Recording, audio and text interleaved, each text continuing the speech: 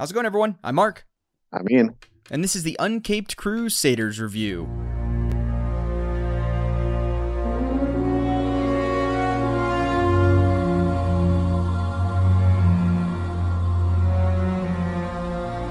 All right, we're back. We had a week off there, but we're back now. So we're back in the animated series. We got 3 episodes we're going to talk about today.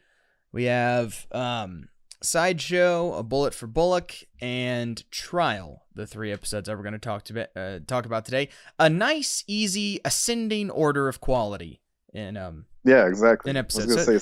It's a much better formatted 3 in a row than a lot of times they are. So yeah, I'm thankful. Peaking right at first, and yeah. Right. So we get to ramp up with the episodes today, so that'll be fun. But first off, there's a handful of news things since we missed a week. A couple of Batman related news things. The Gotham City Police show has lost one of the showrunners. Terrence Winter left the show apparently over creative differences with him and Matt Reeves. And so not sure what that means, but as of this point, I'll go with Matt Reeves. He hasn't shown any reason for us to doubt him yet.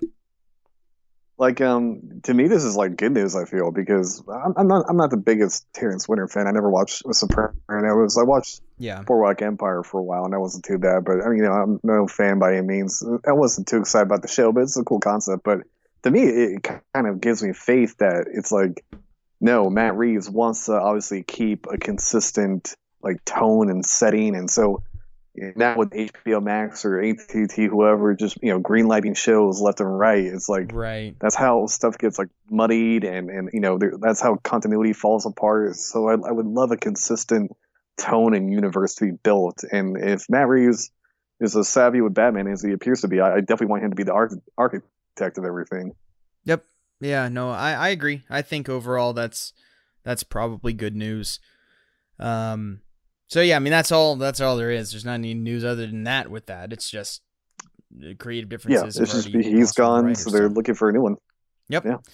All right, that show I don't know when the show is supposed to come out, because the movie's not even coming out until 2022. So if they're still looking for a showrunner, it's an early pre-production. I mean, I'm sure we don't even have any scripts being written as we speak. Yep. So I would assume the show would probably come out fall of 2022. That's what I would assume at this point. Depending on all the other stuff, but that I feel like would be the perfect time for it to come out, because the movie's supposed to come out in March, and then obviously fall is the premiere of TV shows anyway. So having that, a couple of months, that would probably be right around it would be coming out on video potentially. So I think that would probably be ideal timing, but who knows? Who knows what happens with any of this stuff? Yeah, apparently the Batman's still filming, so that's a good sign. We haven't had any news about it being shut down again.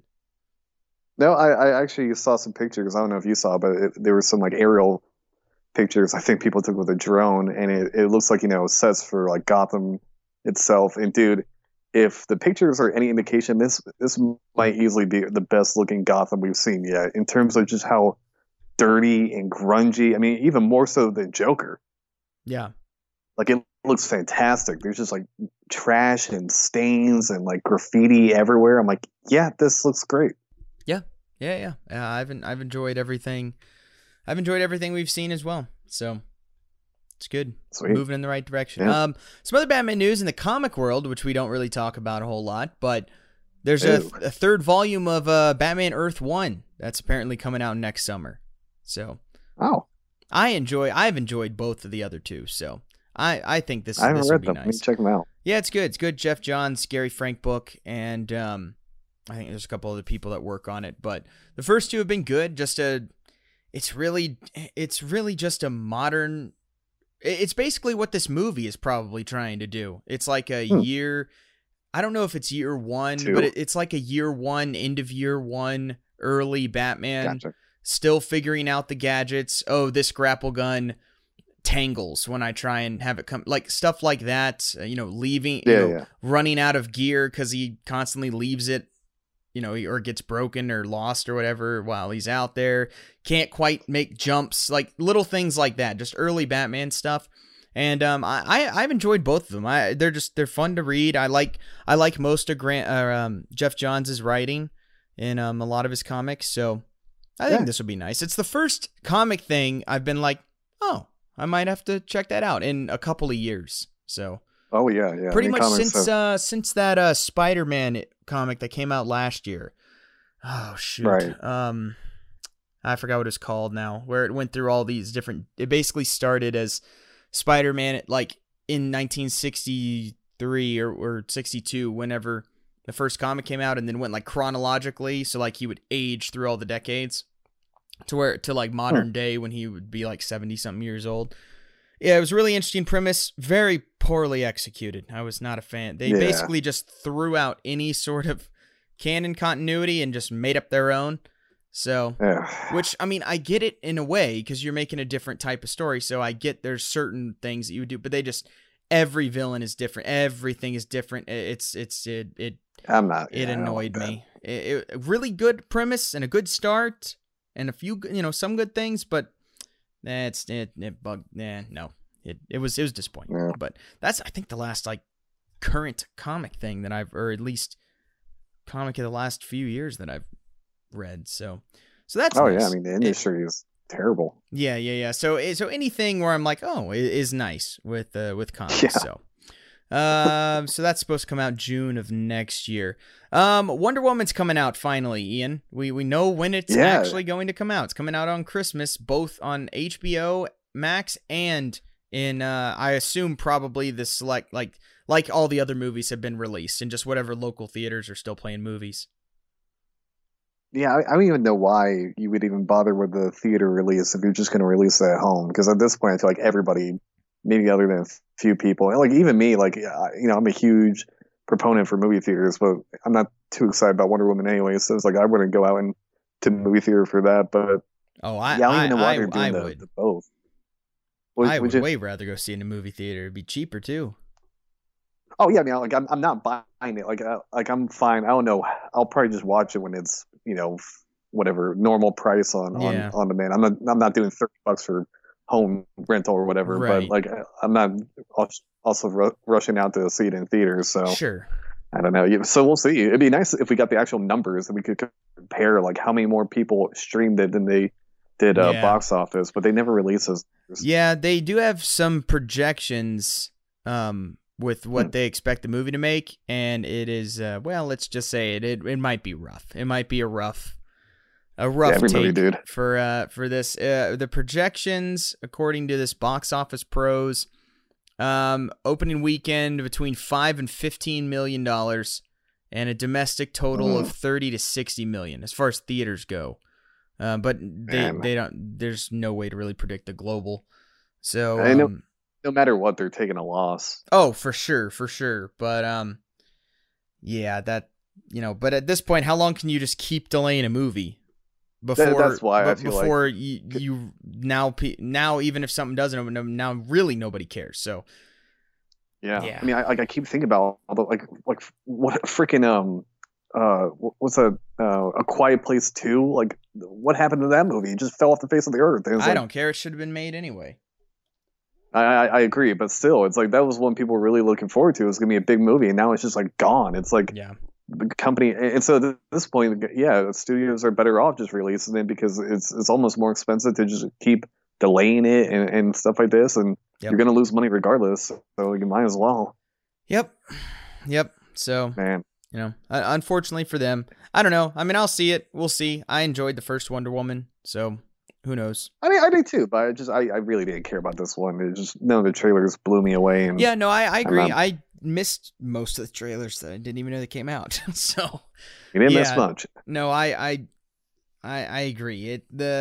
Even though I really enjoyed the first one, nothing really has made me super happy about this one. The whole fact that Steve Trevor's there in any capacity really just that's such a cop out. I'm sorry. Then you shouldn't have killed him in the other movie. Like.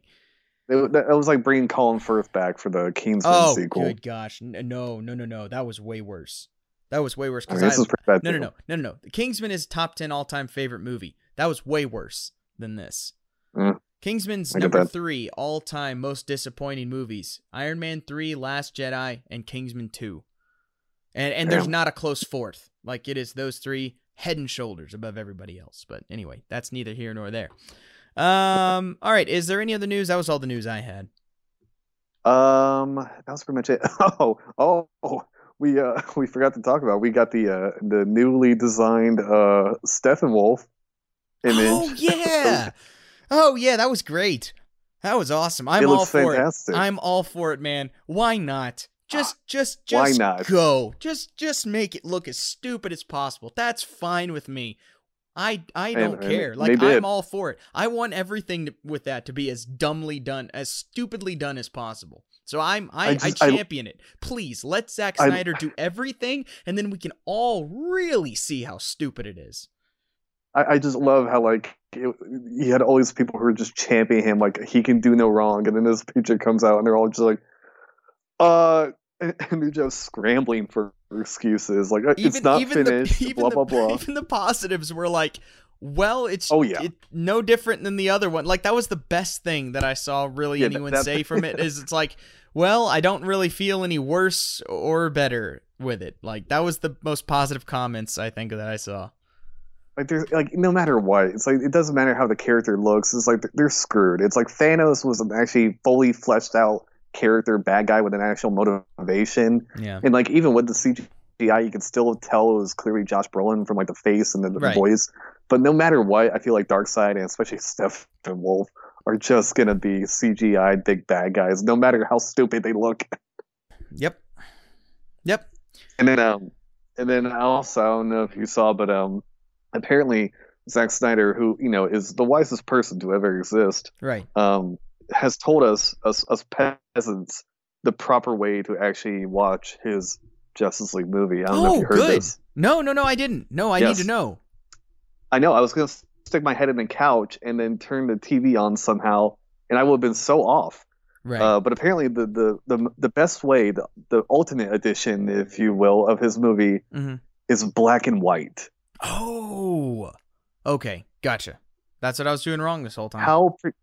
They should have released it. Why did we not have a noir version of Batman v Superman? Why not then? Come on, Zach. Give it to why? Why would you have that oversight? They did it for Logan. Well, they also and like they'll do it for this. I'm sure it'll be like a special version on HBO. They better do it at this point, or I'm not watching it. How pretentious! It's like you have a superhero team up movie with all the different colored characters. It's like this just proves how everyone has been saying Zack Snyder hates colors. It just proves it. It's like his colors are alreready muted. He wants the ultimate literally muting. Proves it. He wants no color, literally. It's like, you might as well. Oh man, that's great. I just thought that was funny though. I didn't know that. That's wonderful. That's awesome. Yeah, I saw that because they released like a new trailer, but it's the same trailer. It's the same stupid Leonard Cohen song over the trailer, but it's black and white, and it's like, oh, this is so much better. Maybe he's doing that to hopefully it will make some of the CGI better. That's what I was gonna say. Maybe it would look better. I wonder. I guarantee it will, because I mean, Steppenwolf looks bad in that HD photo. Imagine him in like action and movement. No. That crap is gonna look terrible. Yeah. So maybe that's why. Yeah, I think he might be onto something here. Like he might be right. He's trying to brace his fans. Like, you know what, guys? Maybe black and white with the sound off would be the best way to go. That's awesome. That's wonderful news. All right, Ian, have you watched The Mandalorian? I did. Apparently, my subscription is still good. and apparently, all we needed to do was just take a week off, and the show immediately got better. Yeah, right? We're like, oh boy, these 2 episodes not very good. Episode 3, oh, okay, now we're back on track. We're back on track. And then this last episode, it's like, okay, we've hit stride now. You know, halfway through. But again, it's almost like, I don't know, but it's almost like the exact same thing that happened with The Boys. Where, kind of. But yet this is supposed to be. This is supposed to be episodic. That's the difference. But right, I don't know. It does feel like just nothing was developed for 2 episodes, and now we have a season arc developing. It's like, why couldn't we start this before? Like, why was episode 3 not episode 1? Yeah, well, here's what I think, because like we've talked about how obviously it's episodic, and we like that. What did he even do with the Boba Fett outfit? Oh yeah. That was like the only thing to come out of the first episode, and I don't even know where that thing is. Yeah, who knows? But yeah, that's a good point. That thing is probably still on that ice planet when everything was stripped from the ship. Yeah. But or it fell out in space when the whole cargo hold was out as he was flying. Yeah, totally. But it'll magically appear. Oh, but like, I think the problem is that like episodic, like standalone episodes are totally fine. Yeah. But there still has to be something of worth. There still has to be like character growth, substance, and that's the problem. Is like the first 2 episodes were literally just go here and kill a monster, basically. Yep. And it's like the Mandalorian isn't growing. There isn't any type of like cool, like secondary character that is helping other than like Timothy Olyphant. But like even then, he didn't have some like character growth or whatever. Because you have plenty of like TV shows that have the episodic, but like each episode, even if it's standalone, can be written well and like have an interesting storyline. But the first 2 just didn't have much storylines to begin with. I've been rewatching Smallville and I just started season 7 again, and it's like that's one thing that show did so well. Like each episode is pretty much the only to be continueds are the season finales. It's all standalone episodes with their own creature of the week or whatever it is.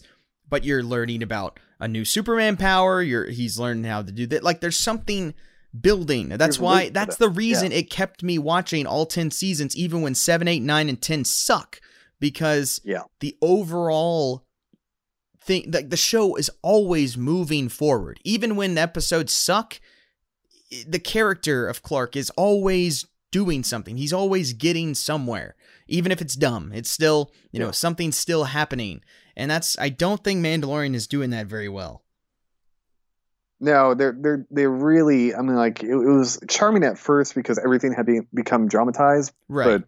But they really are just the most side quest episodes ever. Whereas like if you missed like the second week episode and you caught on the third one, like you wouldn't have missed anything. Like nope. If you're like, oh, you missed an episode. Oh, did I? Like, should I go back and watch it? No, you don't need to. No. You literally don't.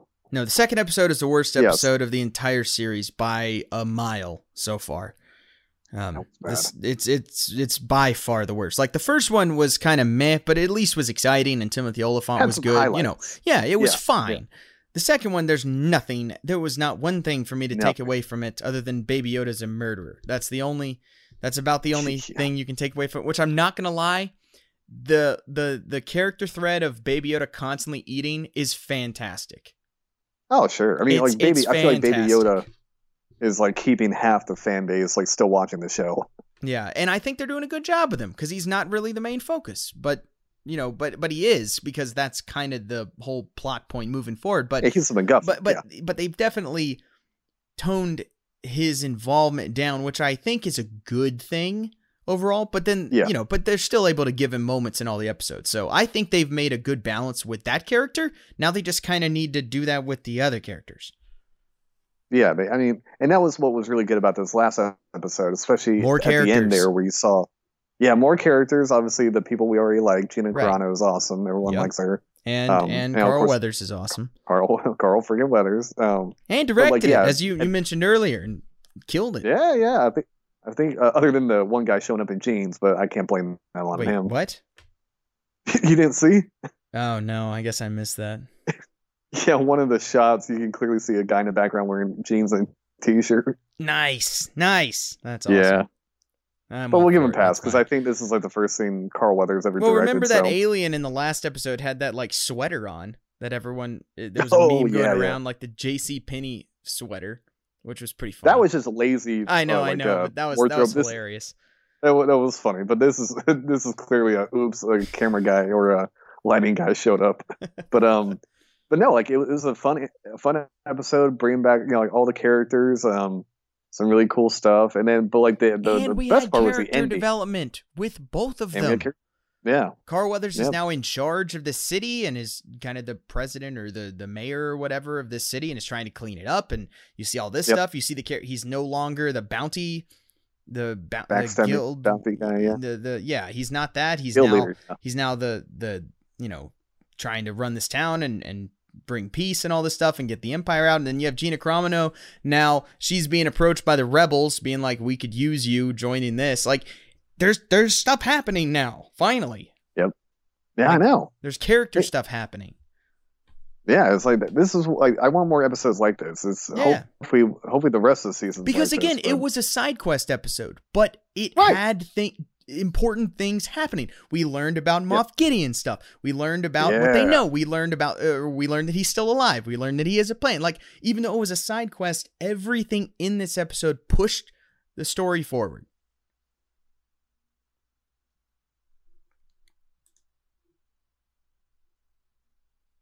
You there? Yep. Hello. You there? Yeah, sorry. Lost you a bit at the end. Yeah. Oh, okay. I was just saying that all of this pushes the story forward. Yeah, totally. Yeah, the end with Moff Gideon on was the Star Destroyer or something else? I don't remember. Anyway, it was cool. And it was like, sweet. And like it gave like gravity to the whole situation. And like there was like, there's an overlooming threat too, and they're using Baby Yoda to now somehow do something. Like they're using the blood or whatever of the child to they're experimenting on it in some way. We don't know exactly what it is, but it probably is some form of creating super soldiers. That seems to be it what looks it like is. The whole pan out at the end, right, which is pretty cool, showing the long corridor. But yeah, no, I agree. I like how they're using Baby Yoda. The big question now is going to be, because I'm pretty sure next episode is when we're going to meet Ahsoka Tano. Okay, so that could be a real make it or break it point in terms of like. Well, didn't we see her in the last third episode? What was that shot where there was what was the shot when he was on at the docks and looked over and there was some girl there for a second and then disappeared? She was one of the Mandalorians. Oh, okay. I didn't know who that was. I was like, whatever. She was the other one, not Katie Sackhoff, but the other one. Sasha Banks. Sure. Well, yeah, that's what her name is. But anyway, actually her name is that's her wrestling name. She's a WWE wrestler. Oh. Okay. Yeah. Know that. What? I was gonna say, how do you know that? Oh, well, yeah, that's why. And she wrestles as Sasha Banks. But the funny thing actually about her, she's not in this show because of being a wrestler. She was on an episode of Hot Ones because they've had a handful of wrestlers do that. And one of the producers saw her on that and liked her charisma and her look. And so that's how she got cast in this, is from Hot Ones. Not even because she's a famous wrestler. Which is pretty funny. Which is pretty funny. Nice. But yeah, anyway. And I think these last two episodes, just to finish up with that, I think they've done a good job at expanding the world.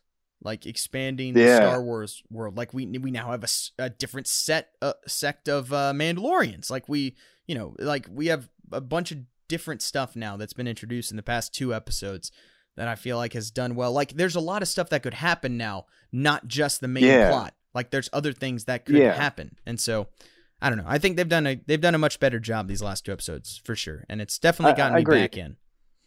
Yeah, I definitely feel like it's definitely building towards something. I can definitely see the show getting like pretty epic in terms of like some big like Mandalorian versus the new Empire, whatever type of like huge war conflict. Like that'd be cool. And like, all the other characters. So yeah, we'll see where it goes. But yeah, just keep doing stuff like this.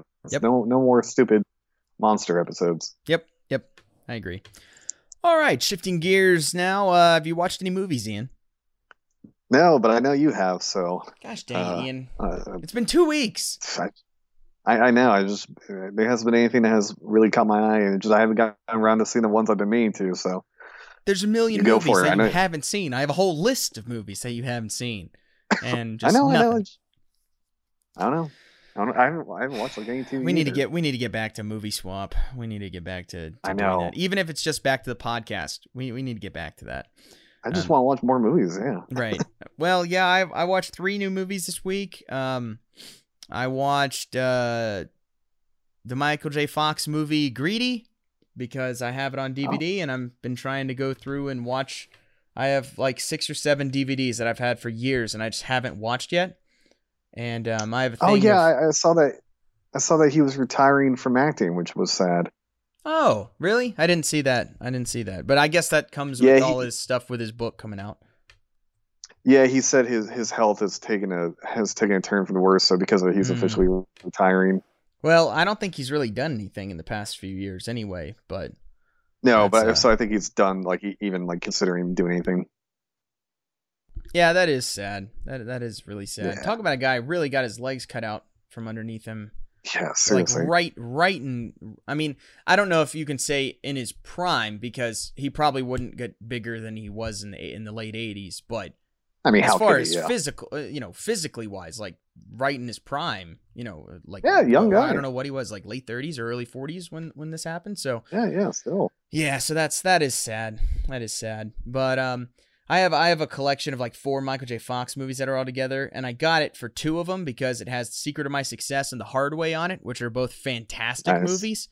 Hard Way, most underrated Michael J. Fox movie by far. Nobody talks about that enough. That movie is fantastic. It's a hilarious movie where he plays an actor who wants to get a serious role as a cop in a movie. So he shadows another cop. And, oh my gosh, now I just blanked on the other guy's name. Oh my gosh, now I gotta look this up because that's gonna drive me crazy. What is his name? I wish I could help you. I know. It's the famous actor. Shoot, man. It's basically a good ride along. Yes. Oh my gosh, what's his name? James Woods. That's his name. Oh, yeah. And James Woods just plays the most serious cop ever, hates him so much, only is doing it because he got in trouble. So this is his punishment that he has to drive around the annoying famous actor. And it is it's a wonderful buddy cop movie. It really is. It is a lot of fun. The action's good. It's hilarious. It's a really solid comedy action like buddy cop movie. Doesn't get enough credit. Really doesn't. But anyway, so I got it from those 2, but it also had For Love of Money and Greedy on it. I had finally watched For Love of Money. I watched that a few years ago and it's not good. But I hadn't watched this one, so I was like, I need to watch this. So I watched it, and this is one of the weirdest movies I have ever seen. Because it's Michael J. Fox and Kirk Douglas. Oh. And I love Kirk Douglas. Yeah, no, he's great. He's great because he's really just going for it. But it's this movie where the family is the worst. They're the worst people in the world. And the uncle, the rich uncle, who's Kirk Douglas, he's been a terrible person his whole life, but is really rich. And all the family have just been sucking up to him for like 30 years, trying to get in his will. So they're all the worst people ever, but they constantly are just trying to suck up to him. And the highlight really of that is Phil Hartman as Frank, as kind of one of the main brothers. Oh my gosh. He is the worst human being in the world. And it's wonderful. Like it is wonderful. I know it is just steals everything. It is Phil. This might be the best Phil Hartman performance of all time. Like it is, he's outstanding. He is outstanding in this movie. Just leaves everyone else in the dust. And there's a handful of people like Ed Begley is one of the other ones. Mary Ellen Trainor's in it. Colleen Camp is in it. Nancy Travis. Like, there's a handful of names. It's a pretty big cast, but yeah. And then Michael J. Fox plays like the Kirsten Dunst. Who does she play? Sorry, I'm just looking at this cast. Look, I don't even know who she is in this movie. I have no idea. She had to be a little kid. Yeah, I guess she's one of those. Okay, she's one of those girls. Didn't even recognize her. Anyway, and so Michael J. Fox is like out of the family because his dad kind of had a falling out and was the only one who ever told off the uncle. So he's like some save the world hippie type person. So anyway, Michael J. Fox, professional bowler, and ends up coming in, and it's a movie where he's like the good guy, but then he starts to get rubbed off on by all the bad family members and becomes basically one of them. But it's really confusing because you don't really know that's happening. And so you're like, all right, we like this guy. And then all of a sudden he's doing all this stuff and you're like, wait a minute. So we don't like this guy. But it's very unclear. Like the structure is kind of weird. So that is what's happening, but you don't really realize it till it's already happened. It's very confusing. Anyway, it's not a well put together movie at all. It's not. Yeah, the fact I haven't heard of it. But there's a handful of funny moments. Most of them come from Phil Hartman, and and then Michael J. Fox and Kirk Douglas are both great. So, I mean, it's fine. It's fine. If you had literally nothing else to do, then sure, go ahead and watch it. But it's not one to go out and make an effort to.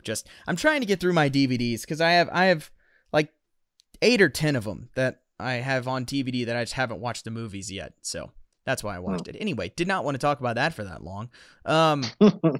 I also finally watched Tron. I've had that on DVD for like 3 years. The original. And haven't watched that yet. That was fun. I enjoyed that. Yeah. Definitely would have enjoyed it more at the time. But of course. Definitely one of those you respect. And after Trailblazer. Seeing Ready Player One already, it's just like, my gosh, they basically literally just made Tron. Like, they literally just made Tron. Basically, completely. Yeah, there's not a whole lot original about Ready Player One. Well, no, I mean, and that's the point. But I still enjoyed that movie for what it was. But no, Tron was fun. Jeff Bridges is great. I did like the fact that once he goes into the computer, like there's nothing else. Like it is in the computer for the rest of the movie. There's no cut to anything else. There's no scene. I like that. I was like, nice. That's well done. And then obviously, okay, here we go. We can tie it back in to Batman. You know how? Because David freaking Warner as the secondary bad guy. Yeah, I forget his name. He plays like the main corporate bad guy, and then Ed Dillinger, and then he plays the like henchman as the Sark, I think is his name, like the I think that's henchman. Something like that. But man, seeing him in this movie is so weird. It's so weird watching David Warner playing a video game character in Tron. It's just yeah, I know. I'm like, really? How did this happen? Like, what one of these things is not like the others. Yeah, especially with like such a what would have been a weird movie back then. Like they gave him a weird outfit to wear with this weird like samurai headdress. Like it's odd, but he kills it because he's David Warner and kills everything. So anyway, it was a good movie. I enjoyed Tron. I was glad to have finally seen that. And then I finally watched The Producers, the first Mel Brooks movie. Oh yeah, I still haven't seen that. I need to. Yep. Yes, you do. Yes, you 100% need to, because it's freaking Mel Brooks, Gene Wilder, Zero Mostel, and Gene Wilder. And my gosh, it is an absolute joy, Ian. It was fantastic. I loved this movie. Zero Mostel and Gene Wilder might be one of the best duos ever put together in a movie. That just fits so perfectly together. Oh my gosh, Gene Wilder, man. Yeah. Gene Wilder's just the greatest. It's like I almost don't want to watch a movie because then they'll have like one less Gene Wilder movie I haven't seen. You know, it's like but like I definitely think I would like it based on your reaction. Yeah, it was great. It's not my favorite Mel Brooks movie. I still would put Blazing Saddles and probably Spaceballs over it. Yeah, but this is right up there with Young Frankenstein as kind of History of the World. Just that next tier. I mean, again, I haven't seen a bad Mel Brooks movie. I haven't seen all of them, but the ones that I've seen, I've enjoyed every one of them.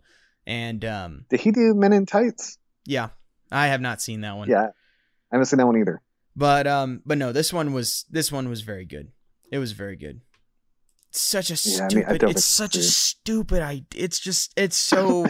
You're just like, how do you mess? Anyway, these characters are just great because you're just like, how did you mess this up? How did you not see this happen? Like, it's very funny. It's very funny. And a big time controversial movie at the time too. Really? Why was it controversial? Because again? They're making a musical that celebrates Hitler. That's the whole point.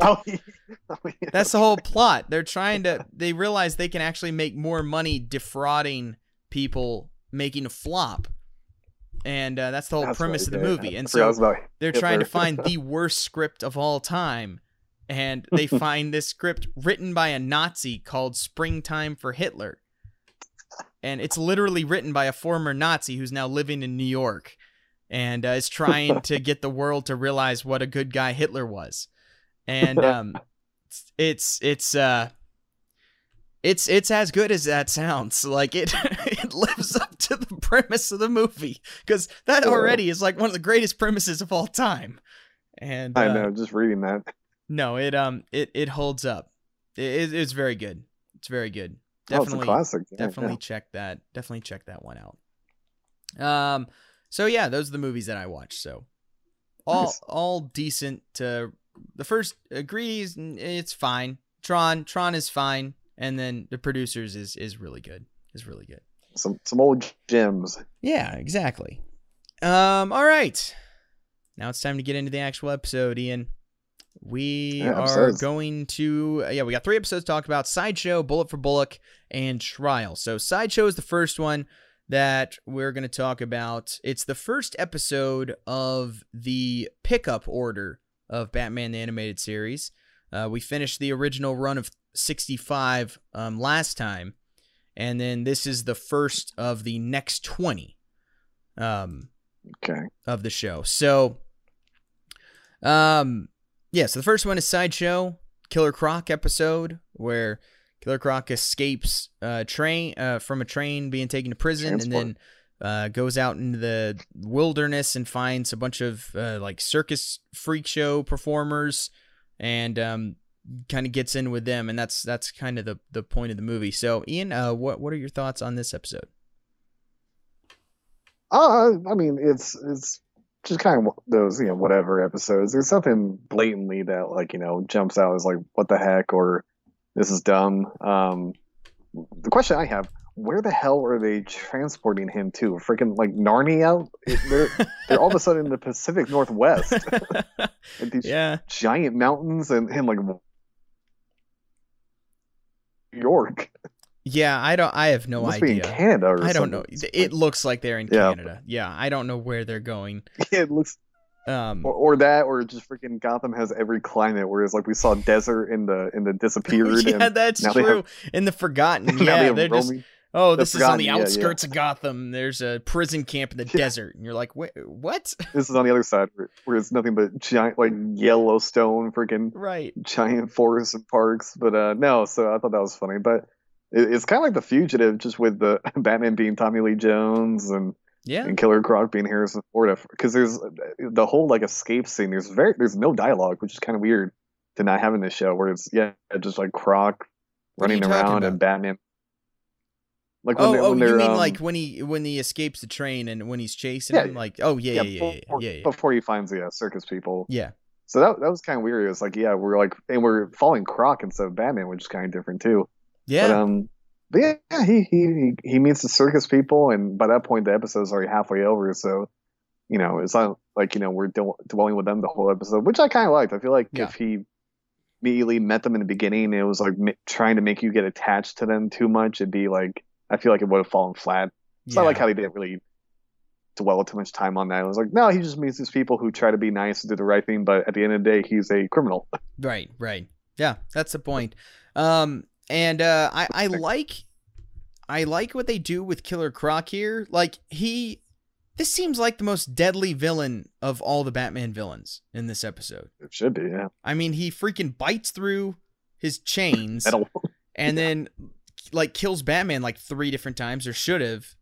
And you're like, geez, like he totally destroys Batman. Like every time they face off, like he completely outmatches him, and it's like.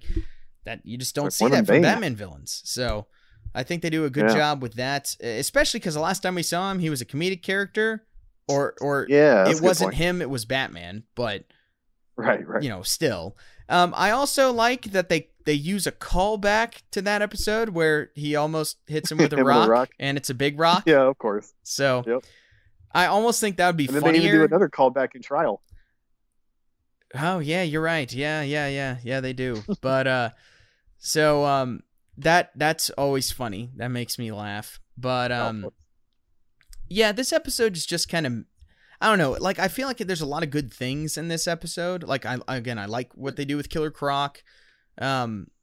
It looks really nice. Obviously, the animation's great. The animation is like getting better and better. Well, it does get better from here on out because they have a lot more money, and it's later on. There's shorter episode orders, so the animation does get a lot better. Not that it was bad, but the animation really does take a step up in this next pickup of these 20. But I like a lot of that. I was reading something about it that made a good point of this next group of episodes basically becomes villains have a chance to reform and don't because they're villains. That happens a whole lot in that's a good point. In these next 20 episodes, and this is the first one really of that. Because it was making a good point of the first kind of segment of episodes, you're introduced to most of the villains. The second group of the original 65, it's like the second time he interacts with the villains, and then this is kind of that next iteration of that. Of them, because the only time I think we've seen this wasn't with the Penguin in that just horrible episode where he tries to join society, which is just awful. But probably. But it's now apparently it's going to happen a lot. So it's kind of the first thing in that. I'm okay with that. Yeah. It's a good thing. I forgot what I was going to say next. Any of the circus people will jump out at you other than some of the voice actors? No, it's fine. It is what it is. I don't really care much. Okay. There was another funny thing that I saw someone mention talking about this episode where they were talking about how this episode could only work outside of Gotham City. And this is only one of 2 episodes that never have any Gotham City in it. The other one was the second part of Demon's Quest. And this is the only episode. Those are the only 2 in the entire run that have no Gotham City in them at all.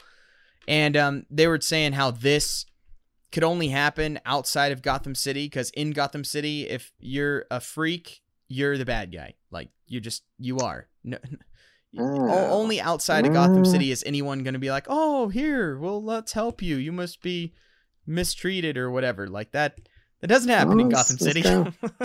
No, you would immediately be either like assaulted or robbed or like thrown out. Yeah, that's a good point. So that was an interesting piece that I saw. I didn't think about that. But yeah, it's just kind of, to be honest, again, it's a good premise and there's a lot of good stuff in it, but it's also just kind of boring. Yeah, I mean, it moves fast. Like it does. It doesn't linger, so that helps. No, it doesn't linger. So that's definitely a compliment. But yeah, it's not one to me, by far the best. Yeah, but to me, by far the best part of this is just the initial escape and that chase is the best part of this episode. Like that's great. Yeah. You have Batman, Killer Croc is like pushing down a tree to go across like the gorge, and then brings rocks down on Batman as he's doing it. Like it's fun. Like it's really good. It's really well done. I like that a lot. No, I totally agree. It was like the opening of Skyfall. It's huge. Like it's big, long, extended action sequence. Yep. And another good thing to note: this is the first Superman illusion with Batman at the beginning, dressed up as a reporter. Oh yeah, or like a bounty hunter or whatever he's supposed to be. I think he's supposed to be a reporter, and then he does the chest reveal. Yeah, that was cool. Because this is while they were, I think, attempting to get a Superman show greenlit. So apparently they start throwing in more Superman-ish stuff in this run of episodes. So keep an eye out for that. Yeah. Keep an eye out for that. Yeah. Also, there's going to be a lot more Robin in a lot of these episodes, which we didn't see in the first three, but there is a lot more Robin in these as well. At least moving forward after these three. But yeah, because I guess that ties into the next episode too. How? Well, I don't know why, but this one had the different title sequence instead of the classic credits. Oh, did it? Yeah, did you not notice? No. What are you talking about? So I watched this one on Vudu. I don't know about you, but yeah, this one randomly, or the second one, Bullet for Bullock. Yeah, it didn't have the classic animated series opening, and it had the new adventures. Okay. Okay. Yeah, I skipped. I watched the Blu-rays, and I skipped. I just skipped over the intro thing, so I missed that. But okay, gotcha. Yeah, because at this point they change the show to the Adventures of Batman and Robin. Yeah. So that's what it is. It's that intro instead of the classic. Right. Yeah, but it's weird. It goes right back to it with a trial. But also these are out of order, Right, yeah. That's a good point. Yeah, these are not the order that they aired in. So that definitely could be. And then when we get to the new Batman Adventures, that actual title sequence is the Superman and Batman Adventures title sequence for those, because they did it as an hour block with the Superman animated series and then the new Batman animated series. So yeah, there's a handful of titles that go through. Yeah, it's such a downgrade because the original is you just can't beat it. So when they get a new one and the music is different and they just show clips from episodes, it's not the same. No, not at all, but anyway, so the point of this episode is Killer Croc. He's brought in by these freak show performers. He kind of fakes it for a while and then just immediately tries to rob them of all their money. And then Batman comes. They think Batman is trying to oppress him. So they throw Batman in a cage and then immediately realize they made a mistake. And then there's a big fight, and that's it. That really is it, yeah. But yeah, nothing offensive, nothing lazy. Just it's fine. Yeah. All right. Totally fine. So that is Sideshow. Surprisingly high-rated episode, an 8.1 on IMDb. Really? Yeah. It's got that's pretty. I think that's disagree. A little bit. No, I think that's a little high. Especially compared with our next episode, which I think is significantly better, with a Bullet for Bullock. Fantastic episode. And another good point I saw someone making as I was reading about this episode is this would have been a good episode to have earlier on in the series. Like this interaction with Batman and Bullock would have been better to have earlier show on. Their relationship a lot more. Right. Because the only thing we've had is the other Killer Croc episode. Vendetta is, I think, the only one where Bullock and Batman have really interacted. Yeah, I mean, like they should have had this one way before the Christmas with the Joker one, because then it's like we actually care about Bullock a little bit more. Christmas with the Joker is episode 2. Yeah, I know, but it's like they should have done that one way later. What is this? Should have been episode 1. No, but you know what I mean. Yeah, but no, but this does. This is a this does a good job. This is a good episode. Yeah, I like it a lot. It's a much different tone and kind of style. It's a straight up gritty. The others, which I like. It's honestly not a Batman episode at all. Like none of this is like a Batman episode. No. It's like a cop drama episode, like completely, which is great. Old school noir, yeah. Yeah. It's great. Yeah, has a lot of that stuff. Again, like this is what I'm looking for. This is what I would be looking for with that Gotham police show that apparently is being made. Yeah. Like this is what I want. Totally I want this. I want this tone, this style, this attitude. The grounded storylines. Yeah, exactly. Because this is really well done. So, do you want to explain the story of this episode?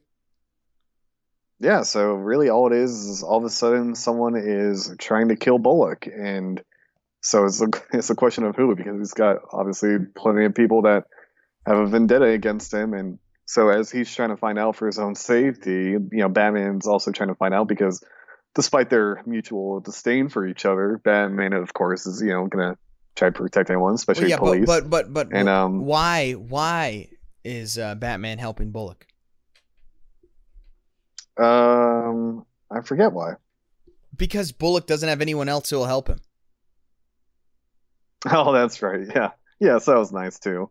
Yeah, no, that was a great moment where Batman shows up to the signal and it's Bullock because he's like, someone's trying to kill me. They've been at it for a while. He's like, well, you're a cop. Like, you have a whole department of people. And he's like, I rub a lot of people the wrong way. And it's like, I love that. Like, they're really doing a good job to parallel Bullock and Batman with the way they go about they even things. do the whole "we're not so different, you and I" quote, right. which is usually a cliche because it's usually the villain saying it to the hero. But in this case, this is actually earned. It is. It's really well earned because, again, Bullock, his whole thing is he, isn't easy to get along with and steps outside of the law from time to time. But then when Batman insinuates that he would be taking bribes, just immediately just jumps on him. Oh yeah, it snaps. And again, I like what Batman says, where he's like, or I forget, I can't remember if Batman or Bullock says, he's like, we're on the same side, but we just do things differently. It's like, you're both kind of, you both want the same thing. You want to help people, you want to save Gotham, but you just go about it in completely different ways. Right, and they're just the polar opposites as far as just look and attitude and all that stuff. Where Bullock's fat and slobby and all that, and Batman's super pristine, and organized. But at the end of the day, they basically are doing the same thing and working towards the same goal. I mean, you even have Bullock breaking into Summer Gleason's office in the episode, which is a very Batman move. That's very, very Batman. Yeah, that's a good point. The only difference, basically, this is what Batman might look like if he decided to be a cop. That's really the point of what this is trying to show, and it does a wonderful job. I mean, Bullock's already a great character, and has already been a really well done character, but this is just another thing where it just ups it completely. Like, does Commissioner Gordon show up in this episode at all, even for one shot? I don't think he does. I don't think so. Nope. Yeah, I don't think so. You have some other cops. You have Montoya and some other stuff, but I don't think you have Gordon. Yeah, you got Montoya a lot. Yeah, you're right. I don't think he is. So, again, it's just, it's a super simple episode. Someone's trying to kill Bullock. Batman and Bullock are trying to figure out who it is. That's it. That's the plot of the episode. And it is funny because of the twist is, like, immediately it's, you know exactly who it is as soon as it's revealed. Right. Yeah, that's not the point. That's not where the strength of the episode is. It's obviously the parallels between Batman and Bullock and all that stuff and their relationship. And even that great moment at the end. No, go ahead. No. It's just, as soon as that one character is introduced, you're like, oh yeah, I know. Yeah, this character we've never seen before. Yeah, right. But what were you gonna say? Well, I was just saying it's just another emphasis of these two characters, with if I could talk, with the great moment where they finally stop Vinny the Shark, and Bullock's covering him, and Batman's just immediately like, "Don't kill him." And he's like, "No, I'm not going to kill him. Like, no, he's going to jail." And you're like, "No." That was such a great moment. That was such a great moment where you're like, no, I mean, Bullock he's a good cop. Like, Bullock's good cop. Yeah. He's just a rough cop, And, he's a rough cop. He's not patient. He's not likable. He's not a rule follower. Loose cannon, maybe. Good cliched cop description, and can be lazy. Yep. But ultimately is a good cop, and again, just another parallel with Batman. He's not gonna kill the guy. At least not in cold blood. But at the same time, I mean, he's still a cop. I mean, he's going to use a gun and stuff like that. So that's the difference, I guess. But the fight part is, I find a lot of people get Bullock confused with Flask. Yeah. So they think Bullock is supposed to be this like corrupt dirtbag, who just does whatever he wants and abuses the badge. It's like that's not Bullock. He's a dirtbag, is, but not. He's a dirtbag, but not a corrupt one. No, and like Batman, he wants to be better than he is. He wants to be a true like provider of justice, which is why he hates Batman so much. Yeah, that's a great point. Yeah, because Batman constantly is showing up the cops. So I mean, it's to him, Batman's an embarrassment, and an insult to what he's trying to do. So again, all that makes perfect sense. And this episode is just so well written and so well done with this character, and it's great. Yeah, I love like the jazz music they use instead of the typical orchestra and stuff. Like, it just fits so well. Mm-hmm. It's just cool to see his life too when he goes to his apartment and it's terrible and just how he doesn't care. Yeah, and big shout out to the voice of Harvey Bullock, Robert Costanzo. Yeah, that's his name. Robert Costanzo, freaking awesome, fantastic voice. Which again, I don't think there's a bad voice in the entire history of the show. So, that's I don't saying think so much, but still deserves to be said. And another wonderful zinger from Alfred about Harvey Bullock, saying he looks like an unmade bed. yeah, totally. That is that's top tier Alfred roast right there. Top tier. Yeah. Oh man, that's fantastic. That's PG Alfred, yeah. That's fantastic. But I don't know what else there really is to say with this episode. Of course, the attempted murder ends up being his landlord, who he just hates so much. That's a great scene too at the end when that happens, and Bullock is just in shock. Yeah, where he's like, "This guy, like, how could it?" That was another great moment. Actually, and I was actually going to say too about that moment was it's actually scary if you think about it, because the landlord has like a Joker moment where it's like, a little bit. We're always talking about how like I love how the Joker could just be anybody. It could be some random guy who just has that one bad day and it snaps. And it's like, that's what this guy has. He just eventually has enough with Bullock and like, whatever he wants in life. And he just, so at the end of the episode, he's just laughing maniacally. It's like, that guy could have been the Joker if we didn't already have the Joker, if you think about it. Yeah, definitely. And okay, some interesting stuff with this episode.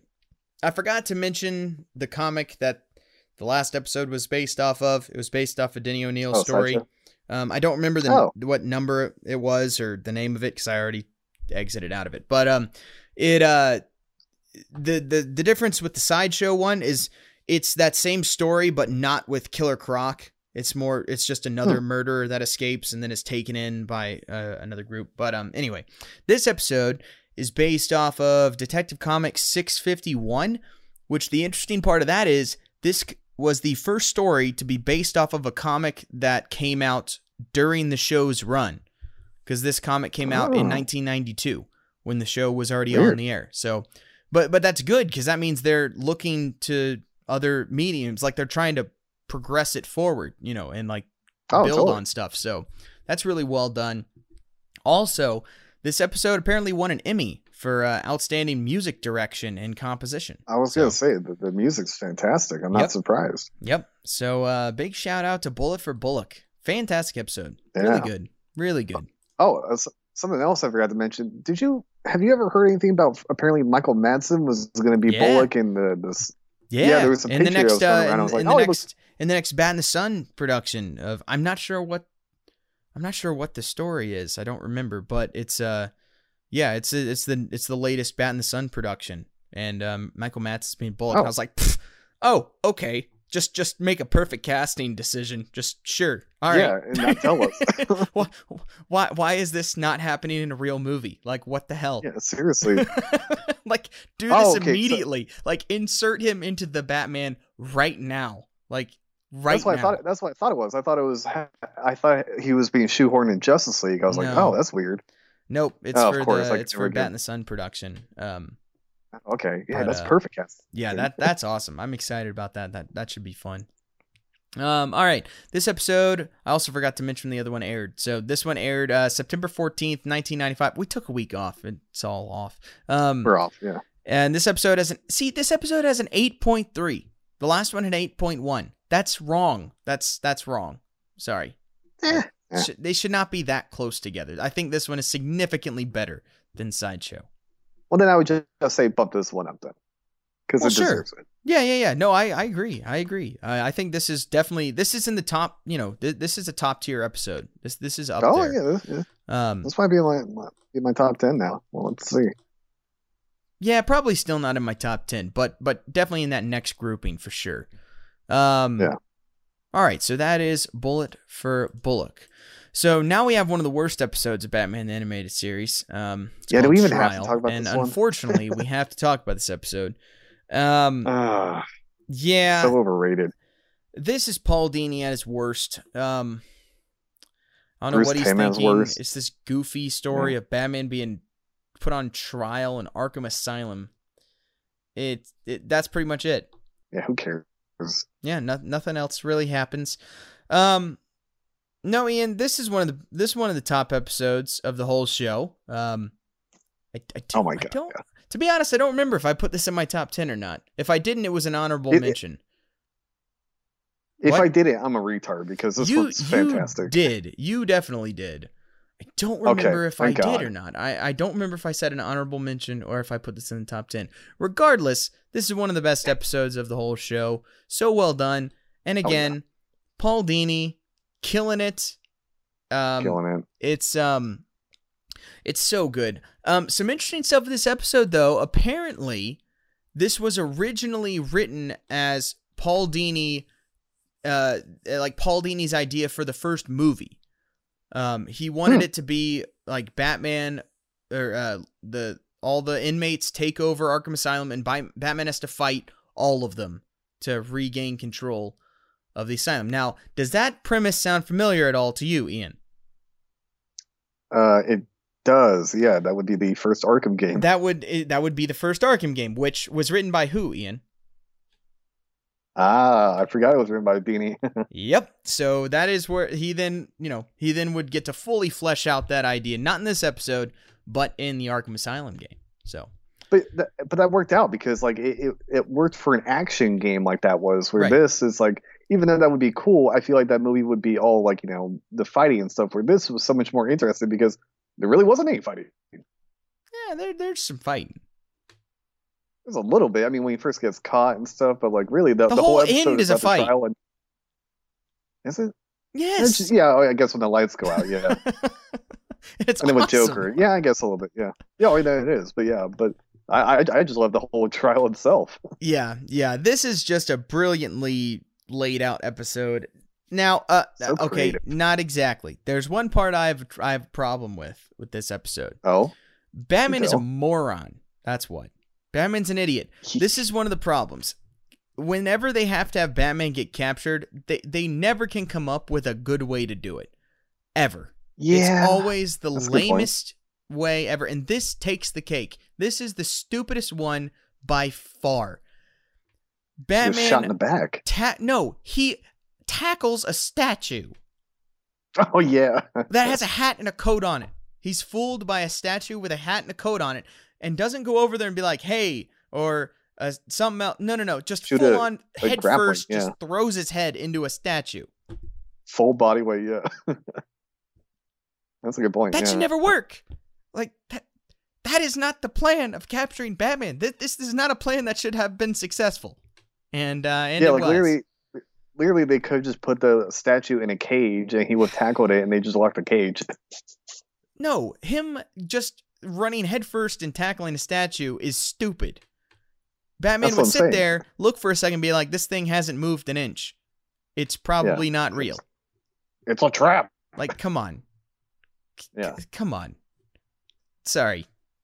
That's just dumb. No, that's a fair point. Yeah, that's a fair point. But it doesn't matter because then the rest of the episode can happen and the rest of the episode is fantastic. So the premise of this episode, there's a new district attorney and she's really gung-ho about cleaning up Gotham City, but that includes cleaning up Batman because Batman's the reason all these criminals are out and about. So she's also after Batman. She gets captured, taken to Arkham. Batman, as we mentioned before, gets captured stupidly and taken to Arkham, where Mad Hatter has mind controlled all the workers. How he built this many mind chips, we don't know. It doesn't matter. Then so Batman's being put on trial. Two-Face is going to be the prosecution, and of course the district attorney who hates Batman is now going to be the defendant.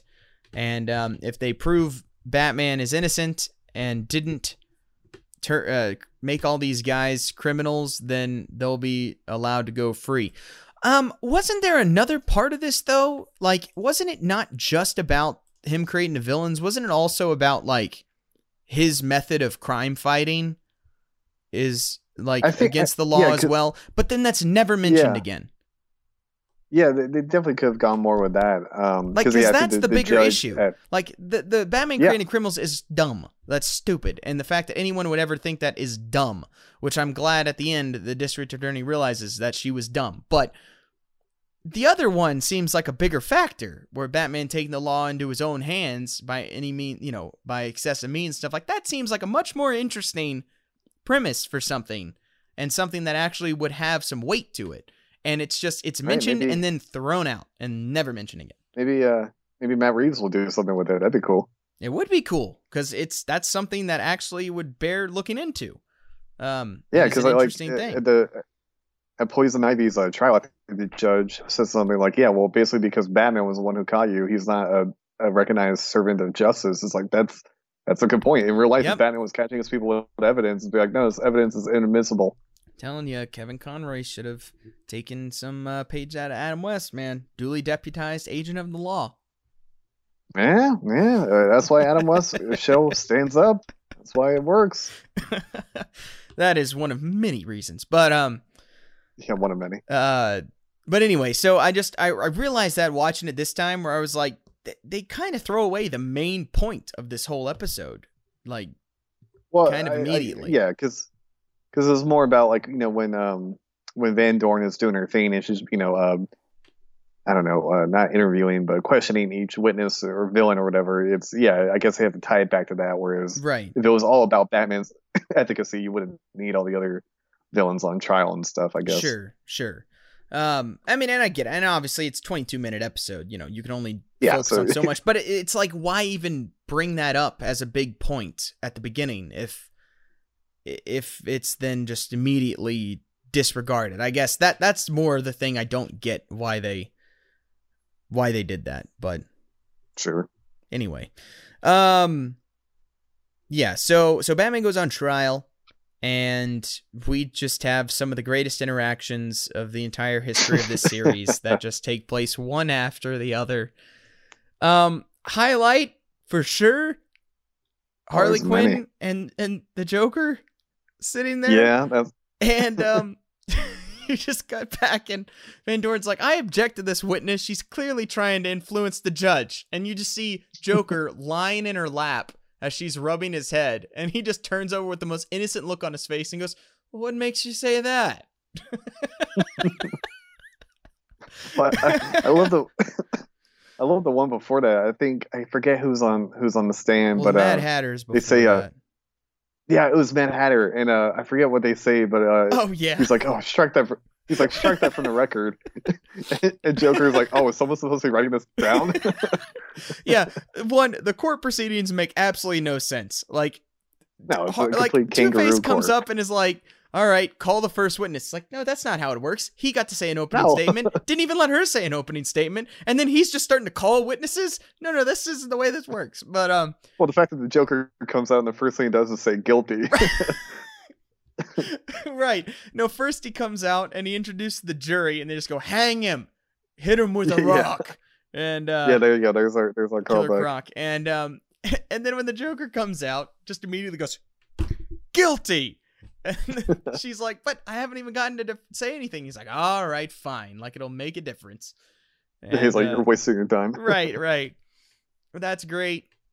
But yeah, the moment you're talking about, it's when she's trapping Mad Hatter, because Mad Hatter keeps saying that, "Oh, everything I did, Batman forced me to kidnap this girl, and because he was going to take her away from me." And she just goes, "Well, why? What about just letting her do what she wanted and go her own way?" And he's like, "I'd have killed her first." And then he just goes, "I would like that striking from the record." And then that's when Joker's just like, "What? Is someone supposed to be writing this?" Oh, it's a great moment. Other great moment. It's so cool to see those two villains interact, because like we've never had any other time. Oh yeah, again, we don't see villains interact much at all with the show. No, but especially for Hatter and Joker, it's fantastic. Yeah, for sure. My two favorite Batman villains of all time. Yeah, there you go. But and then with Harley Quinn, we get another great moment where, where she's just constantly thanking Batman for doing what he's done, because he created the Joker, and then now she has her pudding.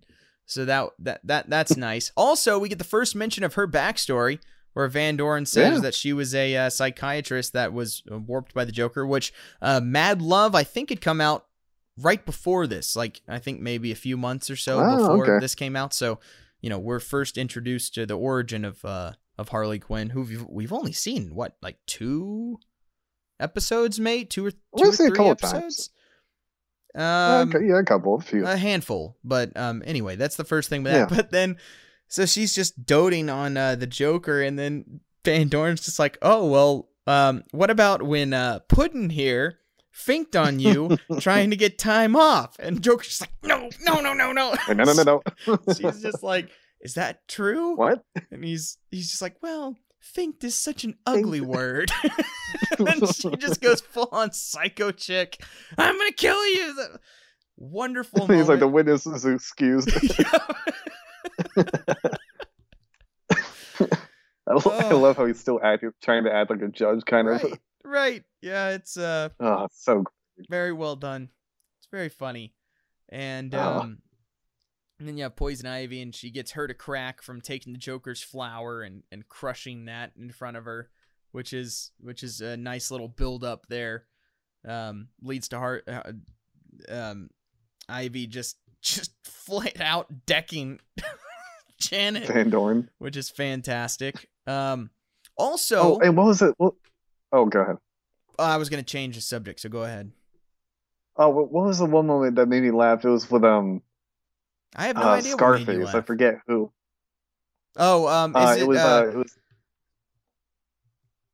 It's the moment where I think either Poison Ivy or Van Doren punches the ventriloquist, but Scarface laughs. He's like, yeah, because Scarface says something, and then like Poison Ivy turns around and punches the ventriloquist in the face, and Scarface then laughs at him. Yeah. Yeah.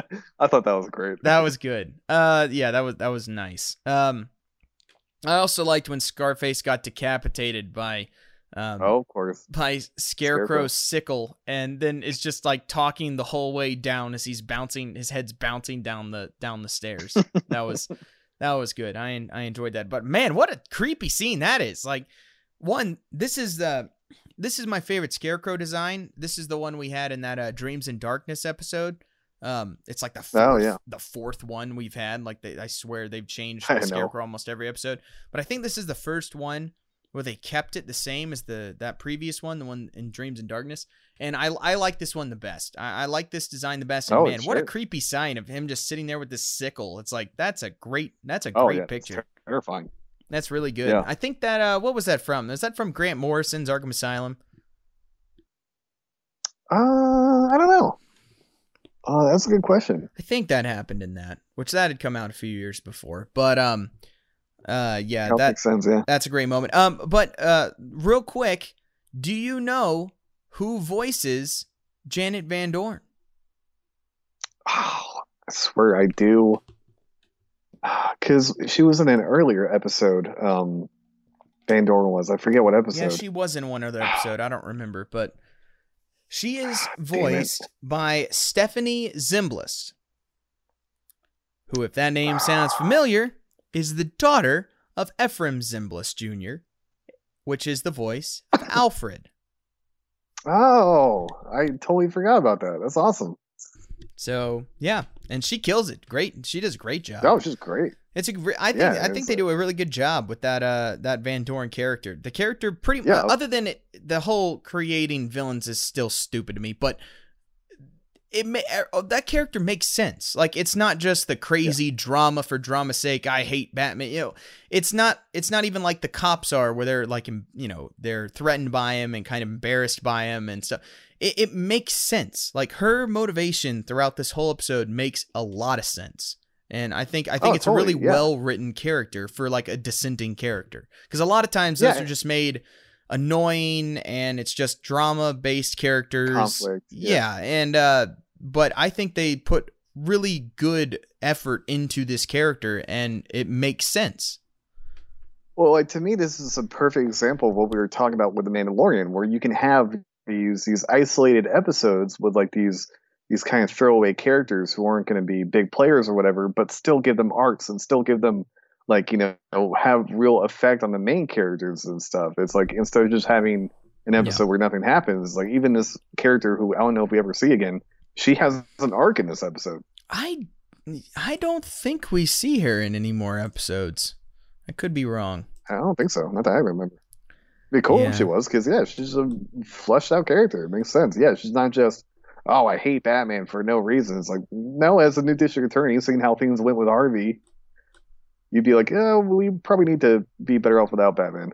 Yep. Yeah, no, this is the only. She didn't even do the voice for Janet Van Dorn. Oh, the previous episode? One. No, this is the only one that she does. Oh, that would make sense. This is the only one that she does a voice of. But I can't remember her voice. But yeah, it's a character that's not in it anymore. And I totally forgot. That's the Remington Steele girl. Completely forgot about that.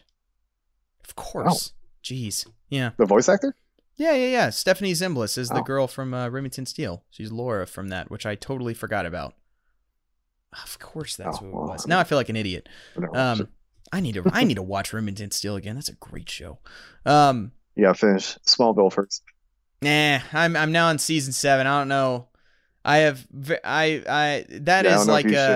only reason I've been watching is just because I haven't had a lot of time to watch movies, so it's like nice to just have something I can throw on. Sure. But even now, that's starting to wear a little thin. With you're once you get to season weeds. 7, the first 6 are pretty solid for the most part, and then it starts to go downhill. But anyway, that's not what we're talking about. We're talking about Trial. Any other great moments? Because I have a couple. I know there are. What are yours? All right, maybe I'll think of some. Just the ending when they're like, I guess they're strapping into an electric chair. Like I think that's what's happening.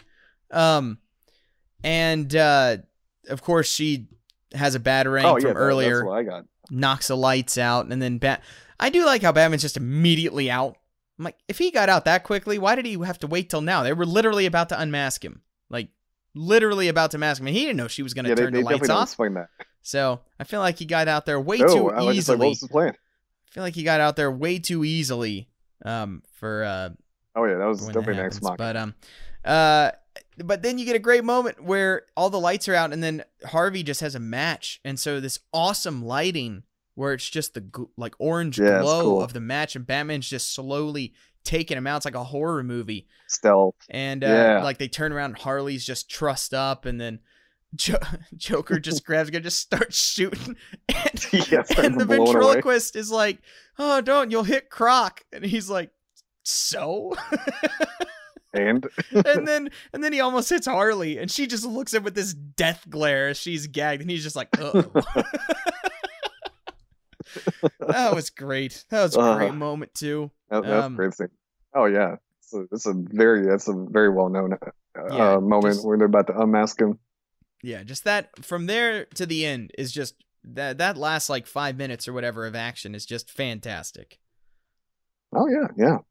Really. Although then Batman does get lassoed by the Joker quite easily. He just like stands there. It's like, dude, but move. Also think about it, like Batman does. Yeah, you're right. Yeah, it's well, I guess he's probably stiff from having to be trapped, like chained down to that chair. Straight jacket. That whole So okay, that's fair.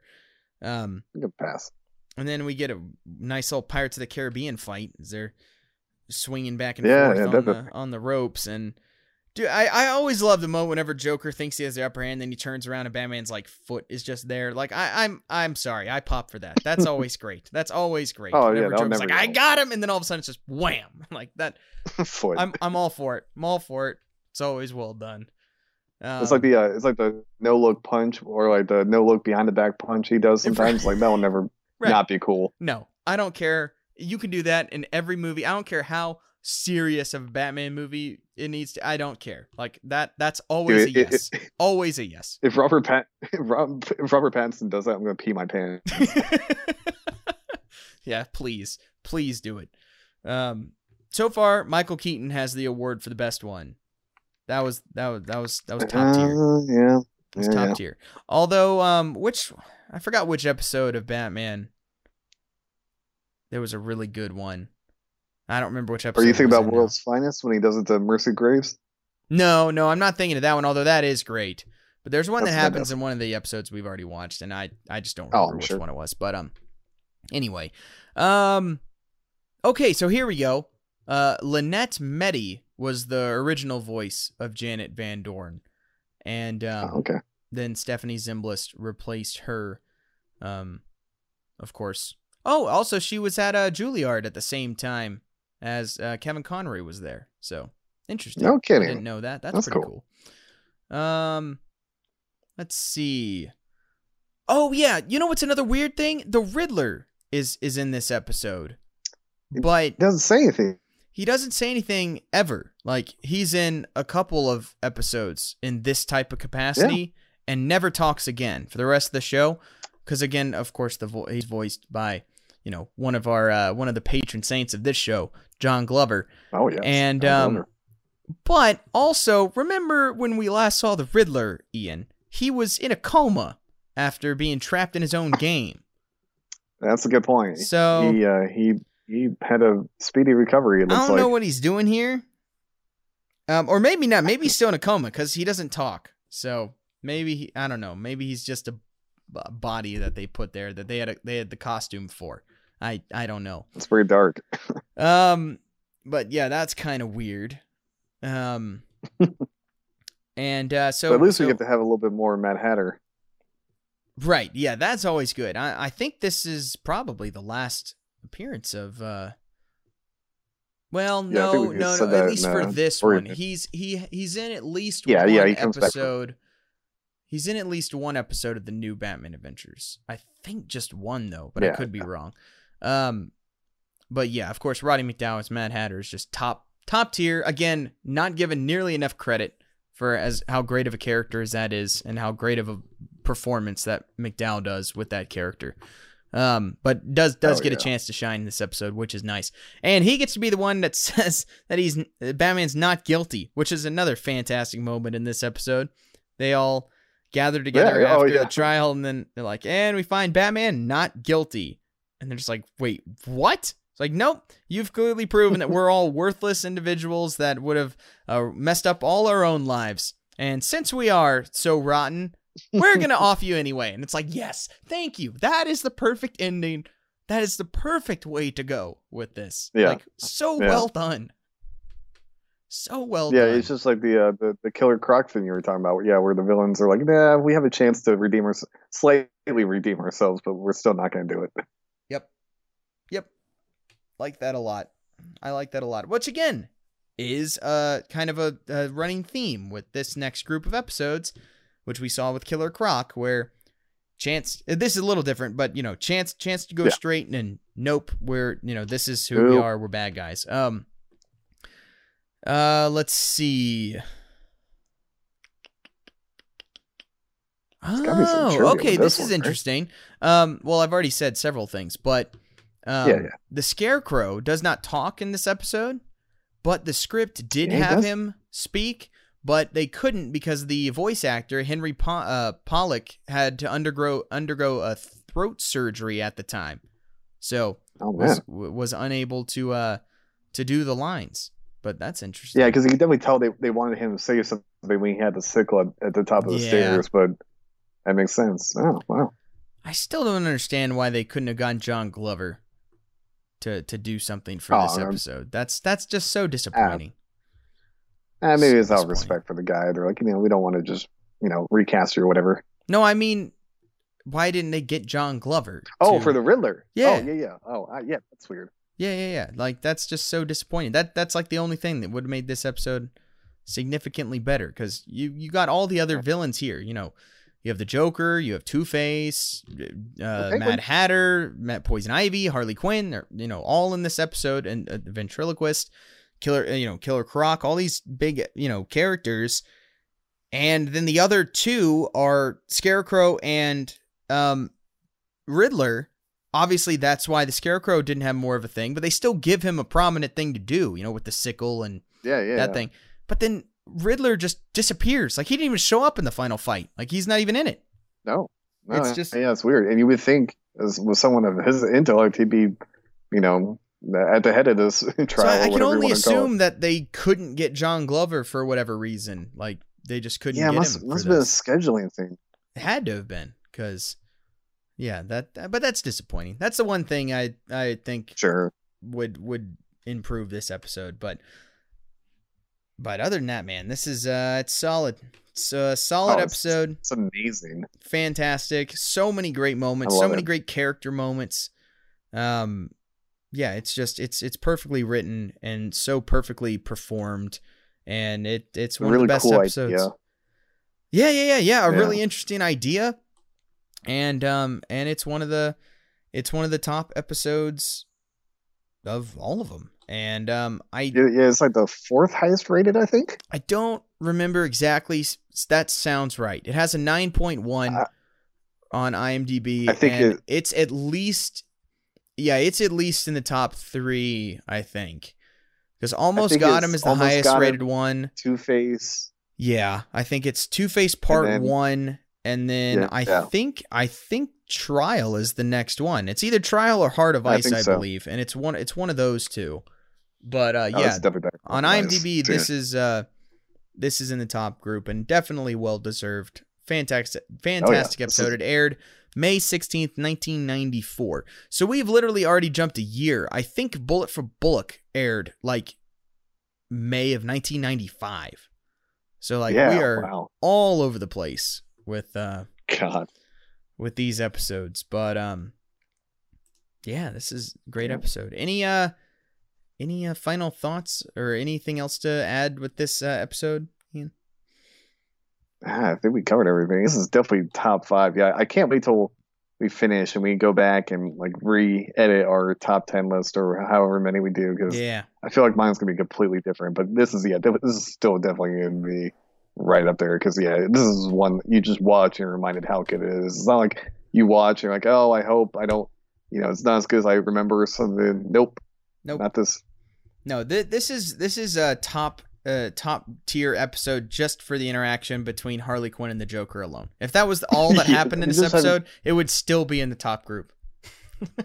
Just having Joker as the judge, such a great idea. It is. All right. Well, that finishes that discussion. When we are back in the animated series, we will have 3 more episodes. That will be something. So that'll be nice.